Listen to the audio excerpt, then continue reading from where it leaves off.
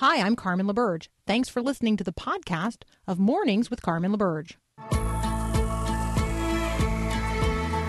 Inspiring you to bring God back into the conversation of the day. This is Mornings with Carmen LaBerge on Faith Radio. If we're gonna fly, we fly like eagles. Arms out wide. If we're gonna fear, we fear no evil. We will rise. By your power, we will go. By your spirit, we are bold. If we're gonna stand, we stand as giants. If we're gonna walk, we walk as lions. Well, good morning on this 6th of July. Welcome. Hey, let me just tell you in advance that Paul Perot, who makes all of the jazz happen during this programming, is going on vacation starting tomorrow. You name it. I do all sorts of music here. All of it. Yeah. All of it. If it's happening, Paul is doing it. And so in advance of your vacation, which begins tomorrow, Paul, we will do our best not to break the show while you're gone. I'm sure you'll do fine. I don't know. And if we do break the show, then that will just create work for you when to you put return, it back together. To put it back together. Okay. Yes. We will seek to not make a Humpty Dumpty of the whole thing. Okay. Mm-hmm. Well, okay. That's what super So glue is thank for. you in advance and have tape. a great time. Thank you. Yeah. All right, I got a few 4th of July reflections. Just a few, because Nick Pitts is probably already waiting, and he and I have some great things to talk about, including the rise of the sovereign Moors, about which I know nothing. All right, 4th of July, independence. So lots of great reminders over this weekend about our connectedness and the sources of our blessing. And yes, the challenges, the struggles, the sacrifices, the history, often a history fraught with sin, which, by the way, all of history is fraught with sin, unless you go all the way back to the actual good old days in the beginning, like right before the fall. Those were the actual good old days, and you got to go all the way back to the beginning to find them. Here's the good news. They are coming again, when freedom will actually ring and reign supreme over all of history, in all places, in all spaces. But that's the coming of the kingdom of God on earth as it already is in heaven. So those are some of the thoughts over the weekend and conversations. There were great opportunities to celebrate healthy patriotism without venerating everything about the past, like we ought to be able to do that. Great opportunities for conversation across generations. That at least happened in my family. The grandparent generation, and then those of us in the parenting generation, and then the grandchildren generation all had the opportunity to intersect and talk about some things. And, you know, the grandchilding generation, which are basically very late high school and college age students at this point, wanted to add something orange to the red, white, and blue display as a salute and a recognition to Native American peoples. That led to some interesting conversations generationally. Independence from and independence to was one of the conversations that we had. We talked about our dependence on God, our interdependence on one another, the blessing that it is to be in a family that has members of the military as a part of it. My mom recalled a story to us that, frankly, I don't think I had ever heard before. She had 2 cousins who went off to war, and about whom, you know, they knew nothing until the day that they were walking down the gravel road back to her parents' home at the time, and her mom falling to her knees and just weeping at the arrival of these 2 nephews home from war. Also, conversations about true freedom. We got to talk this weekend about our freedom in Christ and the bondage that people who don't know Christ are in. And it led to conversations about the kingdom of God and a discussion of if and when and where and how we experience that on earth as it is in heaven, and how we pray in the Lord's Prayer those words, that God's kingdom would come on earth as it is in heaven, and how we get to participate in that even now, giving people glimpses of it. So there you go. Thoughts, reflections on 4th of July weekend, independence, dependence upon God, interdependence on one another. Great conversations for us to be having in the culture writ large. All right, Nick Pitts and I are going to talk about the very nuanced and sometimes very inconsistent views that Americans have on life issues. You know what? It comes down to how you ask the questions. That's up next here on Mornings with Carmen.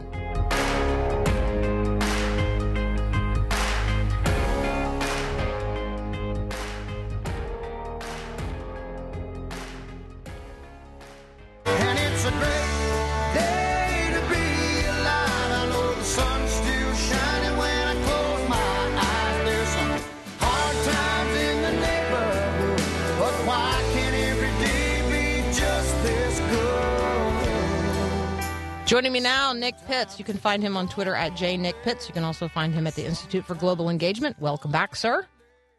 Good morning, Carmen. A Monday on a Tuesday. So happy to be with you. I'm so glad you're here. All right. So I thought that this conversation about the way you ask questions in polling was super duper fascinating. So let me tee it off this way. We have an AP NORC poll, and then we have a Gallup poll. They kind of tell us different things about American views of abortion, but they tell us different things because they ask different questions. Can you talk with us about that? Yeah. So the AP NRC poll, it asks approximately 1,100 respondents to share their views on abortion, or whether it should be legal or illegal in all or most cases during the 3 trimesters of pregnancy. And what the AP NORC poll found is that 61% of respondents approved of legal abortion in the first trimester of pregnancy. So that means about 34% said abortion should be legal in all or most cases at the second trimester, which begins at the 13th week in the 4th month. And then finally, the percentage trickled down to 19% in the third trimester in the weeks, the 29th to 40th. Now, let's compare and contrast that with Gallup data that was released with similar questions last month, but was a different result. And it showed 56% of respondents would oppose abortion after the 18th week of pregnancy, which falls within the second trimester. Now, compare that again to the AP poll that found that 34% said it should be legal in all or most cases in the second trimester. So we're seeing approximately a 20% difference there. And then, in contrast, 66% of respondents in the AP poll said abortion should be illegal during the second trimester. 81% thought it should be illegal. So we're seeing very much how, like you said, how we're framing the question. One, from a time standpoint, and then two, from a trimester standpoint. It's just very interesting.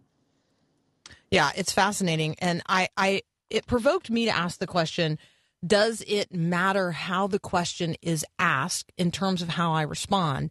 And I'm sure that if I were being, if I were part of a poll, this kind of polling, which happens over the phone, how the questions are asked, the order in which they're asked, how much time I have to think about it, what else is going on, in the moment. I just think that for Christians, these are questions that we have to examine before we're asked. And, I say frequently, look, my pro-life ethic is that I am pro-life from natural conception to natural death. Well, when I add the word natural to both of those, and when I use the term conception, I recognize I have to be prepared to define what I mean by natural conception and what that rules out in my pro-life ethic, and what I mean by natural death and what that rules out in my pro-life ethic. And then I have to be able to defend that position biblically. And so I think that for everybody listening right now, that would be the challenge I would lay before you. What is your pro-life ethic? How do you define the terms of that? I define them as natural conception and natural death.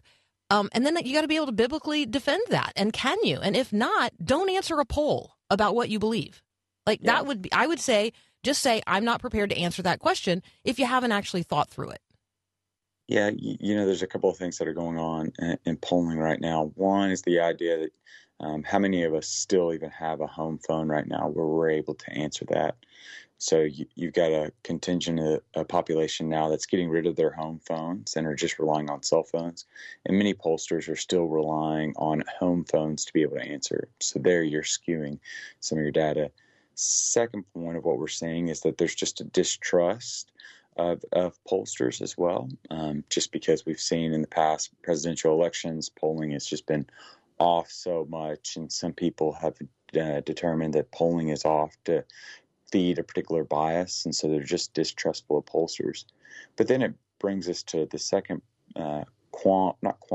second issue that we have to identify that you've really touched on right now is the idea that what do you believe? Like, how do you believe your pro-life ethic?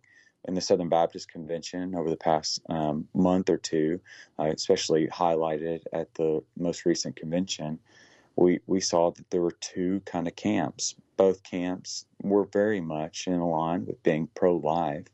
Just how do you accomplish that? Whether it's through the incrementalist position of slowly but surely producing and advocating for bills that take into life the count of the mother and are trying to incrementally move down that number of abortions, trying to make it unthinkable for the mother. And then there's another approach that won the day at the Southern Baptist Convention, which is to abolish abortion at all costs and not put in language that would have the health of the mother.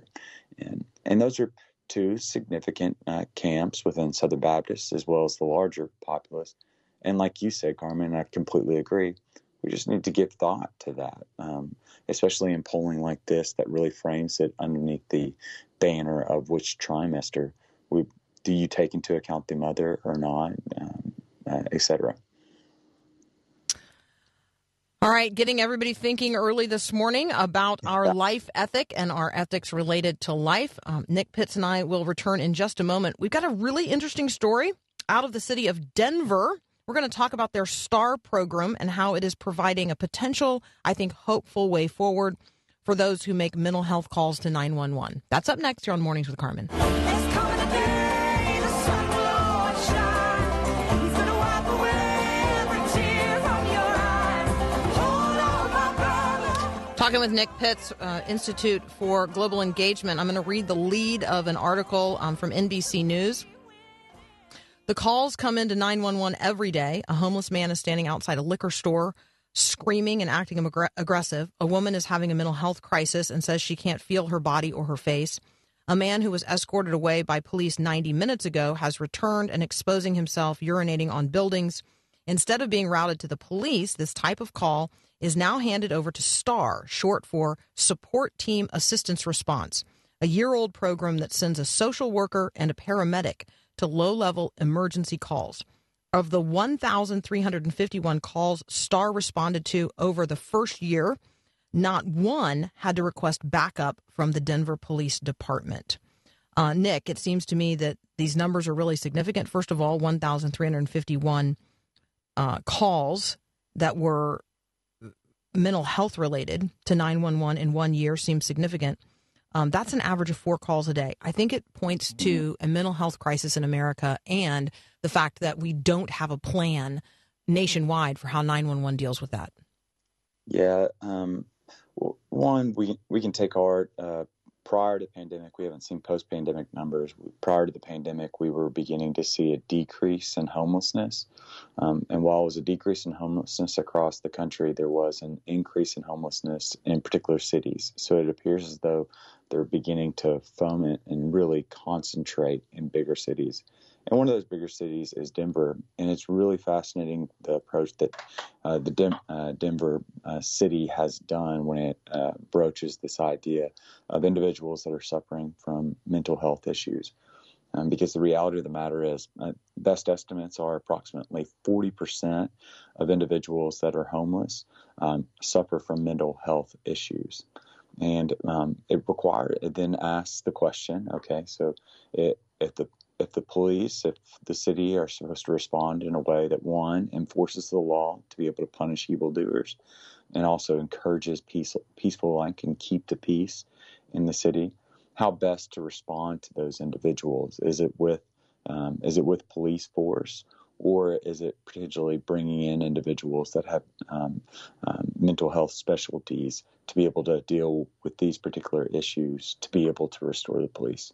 And what Denver has found thus far is that they're responding, and they've created a new type of task force, the STAR program, to be able to address some of these issues.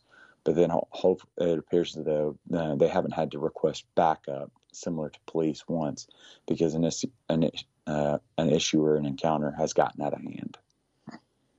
Yeah, I hope that other cities across the country will look at Denver's STAR program. And then I think that, we as Christians and communities across the country, we need to recognize that whatever the social safety net was prior to the pandemic, every thread of it has been stretched in the last 2 years, and some of it to the breaking point. And people are falling through the cracks. The numbers are really significant. Homelessness is on the rise. 10 out of every 1,000 people in the nation's capital are homeless. That's the numbers are just kind of staggering in some cities across the country. In other places, homelessness is still, relatively invisible. And so I would encourage you, wherever you're listening right now, check with your local police department and just say, hey, how many encounters are you having in our community with people who, are not living in some sort of recognizable shelter? Because your police will know, and that gives you an opportunity to have a conversation at your church and a conversation with others in the community. If you want to just focus on children who are homeless, maybe that's an easy entry point for you into the conversation, because that is often mental health related in terms of the adults in those children's lives. So just all kinds of opportunities there for us to engage as Christians. Yeah, Carmen, I completely agree. I like to just think about them like a thought process, a thought exercise for a second. How hard would it take for one of your listeners to become homeless? I'm thinking about myself, that I would have to, one, lose all my friends, then be able to go back to my family, then have to lose my saving. Like, it just requires a precipitous fall for me to actually end up on the street. And think about those individuals. Those are individuals that it hasn't just happened overnight. There's been a series of events and circumstances that have taken place to get them to that particular point. And hopefully we can, as Christians especially, we should look on it with compassionate eyes. But how might we be able to be a little grace to them during this particular time? Absolutely. All right, Nick, we don't have much time to cover it, but I gave you an assignment, and so I would like. I was ready. I know. I would like to hear your report this morning. What happened in the standoff on I-95 in Massachusetts, and how is it related to the rise of the sovereign Moors? Yeah, so you've got the rise of the Moors that are a kind of a militant group, self-sovereign little group out of Rhode Island. Approximately about 1,000 people, as best we can tell. These are individuals that refuse to pay taxes, get driver's license, register firearms. From a religious standpoint, they're tied back to the Moorish Science Temple of America. This was happening during the Great Migration for African Americans during late 19th century, early 20th century. Also during the time of the rise of the Nation of Islam as well during this time. They claim to be usually Islamic of faith, and they are they consider themselves tied to the Moabites during this time as well. Just a fascinating little group. Louis Farrakhan has acknowledged their contributions of their founder and has tied them into the founding principles of the Nation of Islam. Essentially, they've become more violent over the past 10 years, believing that they have a message of peace, and just contradictory in terms. They have a message of peace, but are utilizing at times violent measures to be able to advocate for that. All right. And over the weekend, a heavily armed, almost militarized group of these individuals was stopped on Interstate 95, and it shut down Interstate 95 in Massachusetts for some period of time while the police sorted things out. And so 11 of these individuals were arrested on a range of violations. But you can imagine, if you don't have a driver's license and you don't register your weapons, then if you are found to be driving with weapons, the police get upset about that. So there you go. That's what's going on. And I think that this is going to be an interesting conversation going forward. Oh yeah, very much so. Because they don't look like, let's just use the word look here. By basic observation, they don't look like the groups of people who might be in other parts of the country who are understood to be militarized groups of people who are anti-government. But this is clearly an anti-government militarized group of people. They just look really different than others who might identify with similar ideologies. Is that fair? Yeah, very much so. Very much so. Yeah. So it's fascinating, and it's worthy of knowing about, and it's probably worthy of our conversation going forward. All right, Nick, we're going to leave it right there. Thank you as always so much. Well done on your assignment late last night, The Rise of the Sovereign Moors. Thank Thanks. you so much, Carmen. Great to be with you. You too. That's Nick Pitts. You can follow him on Twitter at @JNickPitts. We'll be right back.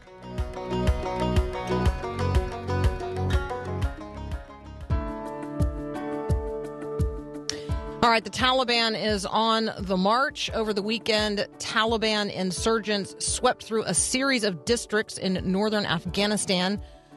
In desperate retreat, more than 1,000 Afghan government troops fled on Monday across the border into Tajikistan. It's the third such wave of Afghan government troops to flee into Tajikistan in just 3 days. The fifth in 2 weeks. It is an area of anti-Taliban resistance, but it basically signals that Afghan's northern border is fluid. The Tajik president has ordered a mobilization of 20,000 reserve troops to the border, but they have also recognized that as one of the poorest nations in Central Asia, they are not prepared for the kind of refugee influx as people flee Afghanistan as the U.S. And others pull out of that country. More on Afghanistan and what we can expect from there next with Luke Moon from the Philos Project. We'll be right back. I grew up in a 3-channel world. I'm not talking about television channels. I'm talking about communicating. Hi, I'm Mark Gregston with Parenting Today's Teens. Remember when there were 3 ways to communicate? Face-to-face conversations, a written letter, or a phone call? That's it. Now we have countless forms of engagement, and they're updating all the time. Most of us use the 3-channel approach, but teens do not. Some of the new technology leads to a lack of deep connection. Does your teen stick to short one-liners through text or Twitter? Have you noticed that they're great at broadcasting their thoughts, but out of practice when it comes to listening? Maybe it's time to have a little more face-to-face time with your teen. Want more parenting help from Mark Gregston? Find encouragement through articles, books, and more at parentingtodaysteens.org. The wise men will bow down before the throne, and at his feet they'll cast their golden crowns when the man comes around. Joining me again this morning, my friend Luke Moon. You can find him at the Philos Project, Philos. Those of you who have thanked me in the past for spelling it, there you go, Philos Project. Also, Providence Magazine, one of my favorite resources out there at the intersection of American foreign policy and the way Christians need to be thinking Christianly about such things. Luke, welcome back. Hey, Carmen. Good morning. Good to be here. All right. Yeah, it's good to have you. Let's talk a little bit about what's going on as the United States continues to pull out of Afghanistan. Listen, that whole situation seems to be, there's no real great way to pull out, of a nation after being, in it for war for 20 years. But, this is, I guess as bad as we can expect.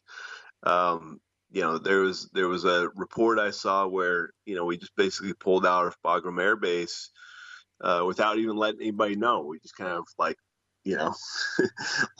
walked out the door and left the keys on the counter. And it's a bad situation.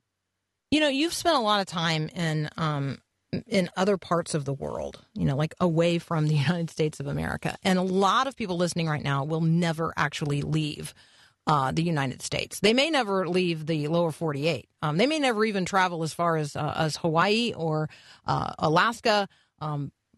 Very unlikely folks will go as far as Puerto Rico. All right. So when we certainly not other places around the world where America has genuinely vested interest. And so when we think about places like Afghanistan and we think about why we went there in the first place and what we sought to accomplish, some of the language that I heard just yesterday from people in elected political office is this language of exporting democracy. And I guess I'm just wondering, since you've been to so many places and seen so many things, democracy is not easily exported to other places. It's democracy is kind of a naturally grown thing. Am I wrong about that? Well, it is, and it isn't, right? It's all forms of government are. I mean, a lot of countries, have aspired to democracy. I mean, but you got to think back to, the basically 2000. When George Bush was elected, one of the things that I distinctly remember was there was a white paper on, there was a lot of problems going on around the world, particularly on what was called the Arab Street, this rise of where's all these terrorists coming from, right? And the response was, well, if you promote democracy around the world, then it will give rise and it will give energy. All these people who don't have jobs and are kind of aimless, it will give them something to kind of fight for, right? They have vested interests. They have a level of autonomy. They have those kinds of characteristics that nations aspire to, right? And so, as a result, that was the goal of the Bush administration, Bush W, and it was part of the Afghan situation, part of Iraq, and I mean there was a point in which Libya looked like it was turning the corner, right? And then 9/11 happened, and it's hard to tell whether or not things would have ended up differently if we had not had a 9/11. The world would be a different place, but we did, and as a result, Afghanistan was the place where the Taliban planned all that, or Al Qaeda, and then we went into Iraq as well, and 20 years later, we are, I don't know, I'm loath to say that we're among the nations that break ourselves upon the mountains of Afghanistan, the empires, we should say, perhaps, but it sure seems that way.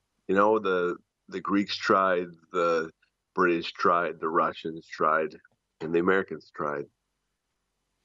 And those people do not want to be ruled by somebody else. Yeah. Well, which maybe wouldn't be surprising to those of us who don't want to be ruled by somebody else. I'm thinking here of Alexis de Tocqueville's emphasis in democracy in America, that Americans have a habit for self-government or self-governance. We like to form associations that allow us to solve problems that government can't, but then we convert that in foreign policy as if we can solve the problems of other people in other places. And I just think there's a level of self-awareness that's necessary for Americans who, we have the greatest system in the world, as flawed and broken as it may be, but we have the greatest system in the world. But it really only works when people themselves recognize democracy as the greatest thing and then build it in their own place. So I just but you got to promote something, right? What do you promote? I mean, the problem is that it's not like we've stopped promoting an ideology or an idea. The problem is current one is not with the American flag; it's with the rainbow one, right? We are not done promoting an American perspective of the world. It's just right now we're not promoting democracy around the world. We're promoting something else, and it's not surprising that also the parts of the world hate us for that too. And so I'm not sure that if we are going to be in the business of recommending to nations, hey, here's a form of government that you should try, right? That because there aren't an infinite number of options, right? There's democracy, there's autocracy, there's totalitarianism, there's oligarchy. I mean, there's not a ton of ways that people organize themselves in a government way. And so, I don't want to, I think the problem is trying to promote democracy at the end of a gun. That seems to not work very well. But I'm not so happy with our current soft power, ideology we're promoting around the world either, though. Yeah, I would completely agree. We have a listener who says promoting a system of government without also promoting the creator God is simply a fool's errand. Yeah, I would pretty much agree with that. And I think that is one of the great challenges that we have today, because Americans are not of one mind in terms of what we ought to be promoting morally around the world. We are a great exporter of abortion, and we have rainbow flags raised at embassies around the world. And that's confusing, not just to people here in the United States of America. It's confusing to the rest of the world. What is it that we are exporting? All right. Hey, Luke, we got to take a very, very brief break. When we come back, let's talk about Tigray. And then I want to talk about China the Chinese Communist Party at 100 years old. Those conversations up next with Luke Moon from the Philos Project. We'll be right back.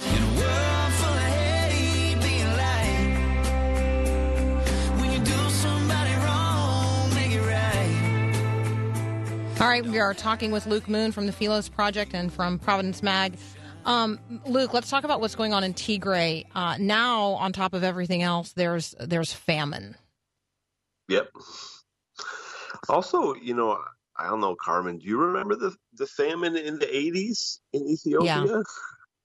It seems it's like bell bottoms coming back. I mean, what's up with this world right now? I mean, it's crazy. I remember when you talk about that, I remember Congressman Frank Wolf's, like, that was his turning point as a Christian in Congress. That was his turning point when he held a dying child in Ethiopia for whom he could do nothing. That's really when he came home and said, we have to build coalitions of help and aid based on our pro-life ethic. And that really, that was the moment of conscience turn for him. And so God does use moments like this in places like Tigray to burrow into the hearts and minds of people of means, notably every American, to say, God cares as much about the child who died in the moment that I was talking about that, the child who died in Tigray because there was not enough food, as God cares about the child who's going to a $1,000 day camp this week in America. Right. No, it's I mean, the famine that is like on its way, that's going to happen is like the one in the 80s, completely man-made. And this one is there's basically the bridge that would take food aid into the region has been destroyed basically, and so people are now they're struggling to get food, and the Eritreans aren't going to allow food in either because they're aligned with the Ethiopians on this, and it's going to be. It wouldn't surprise me if it becomes another. I don't know if another one of those, a generation gets to watch pictures of starving babies, but the problem is that I don't know that how that plays on TikTok and if anybody's awake enough to care. Yeah. For those of you who have been paying attention to other things, the United Nations has said 400,000 people have crossed the threshold for famine. Another 1.8 million are on the brink of famine. We have been talking about the Tigray region on the border of Ethiopia. since November when fighting broke out. And so if you can just think back to how many months it's been since November, and then imagine that you have no access to food by this point in the midst of all of that. Luke, let's turn our attention in the final minutes we have together to the 100th anniversary of the Chinese Communist Party. You can start this conversation wherever you want. The CCP claims to have brought prosperity. My headline might be different. Were I writing it? Well, they did. I mean, they did bring prosperity. The problem is that they brought prosperity on the backs of 60 million dead under Mao. I mean, one of the stories that I can't help but remember is that there was a moment where they thought, metal is the most valuable commerce in industrial nations. They have metal. And so they basically told everybody to turn everything into, boil down their or melt down their doorknobs and everything metal they could find, right? It was this big push towards metal and industrialization, right? And it didn't matter that the metal that they were melting down was just junk. But what happened was they also were like, you know what? There's the birds, they eat all the seeds when we plant the seeds. And so if we got rid of the birds, there would be, we grow so much more food. And so they basically made everybody not let the birds land, and they killed off probably billions of birds. And what they didn't realize was the birds ate the bugs, and the resulting famine that took place after that killed estimates of 60 million people. And that was because they took the farmers and put them in as professors, and took the professors and put them in as farmers, and they killed anybody with glasses. It was brutal. It was a brutal regime, and it continues to be a brutal regime. And yes, the per capita income of the average Chinese is significantly more than it was even 20 or 30 years ago, but it's come at a terrible price. And communism is nothing to be celebrated. And it's an embarrassment to me that there are people in our nation who and even leaders and people in media that are have any good words to say about communism and the Communist Party. It's a disaster. In short, it's a disaster. I loved an interview that I heard briefly on the radio over the weekend, and here's what I remember about it. He's 100 years old. He turned 100 years old on Independence Day. His name is Stanley, and he lives somewhere in New York. That's how much I gathered, and then I couldn't find out any more information. But he's a World War II veteran, not surprisingly, and I loved what he had to say about America and about liberty and about family. And so I guess that maybe one of my encouragements to people listening would be find somebody who's 100 and ask them what they think about communism. Don't ask somebody who's 14 or 24. Ask somebody who's 100. And there's nearly 100,000 people in America right now who are over 100 years old. 97,000. So you should be able to find one. And ask them what they think about communism. Because I think part of the challenge we face, Luke, is that, people have all of these total misunderstandings about communism and socialism. And if they would ask somebody who fought communism and socialism, who know the reality of war, that it would help.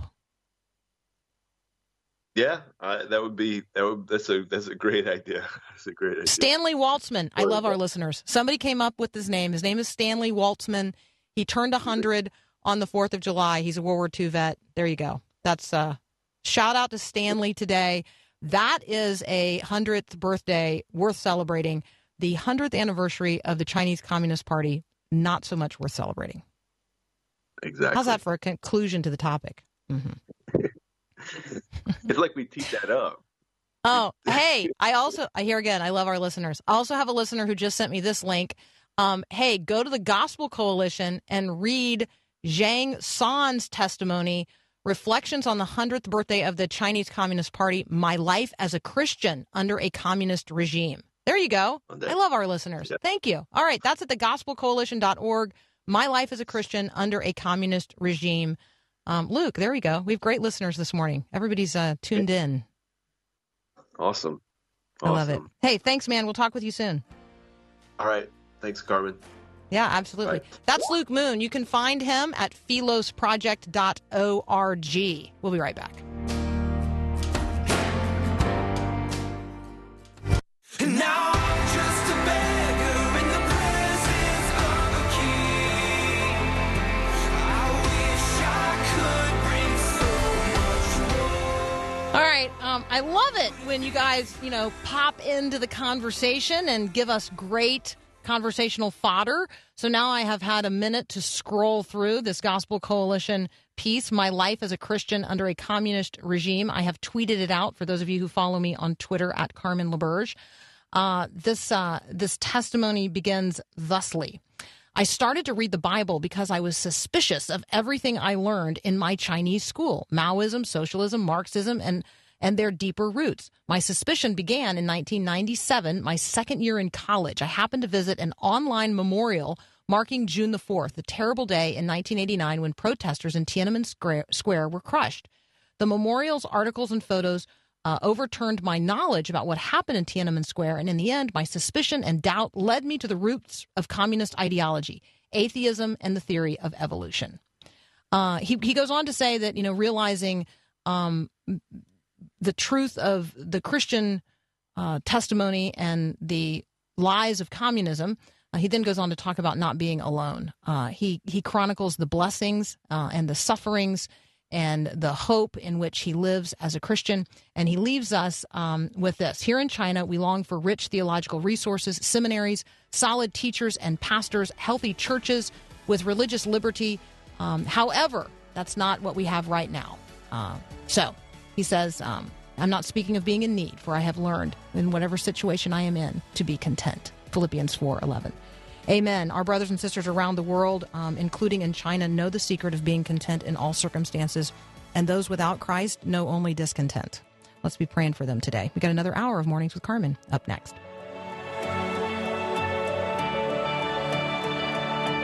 Thanks for listening to this podcast of Mornings with Carmen LaBerge from Faith Radio. If you haven't, you can subscribe to automatically receive the podcast through iTunes or the Google Play Music app. That way, you never miss an episode. It's also available anytime at myfaithradio.com.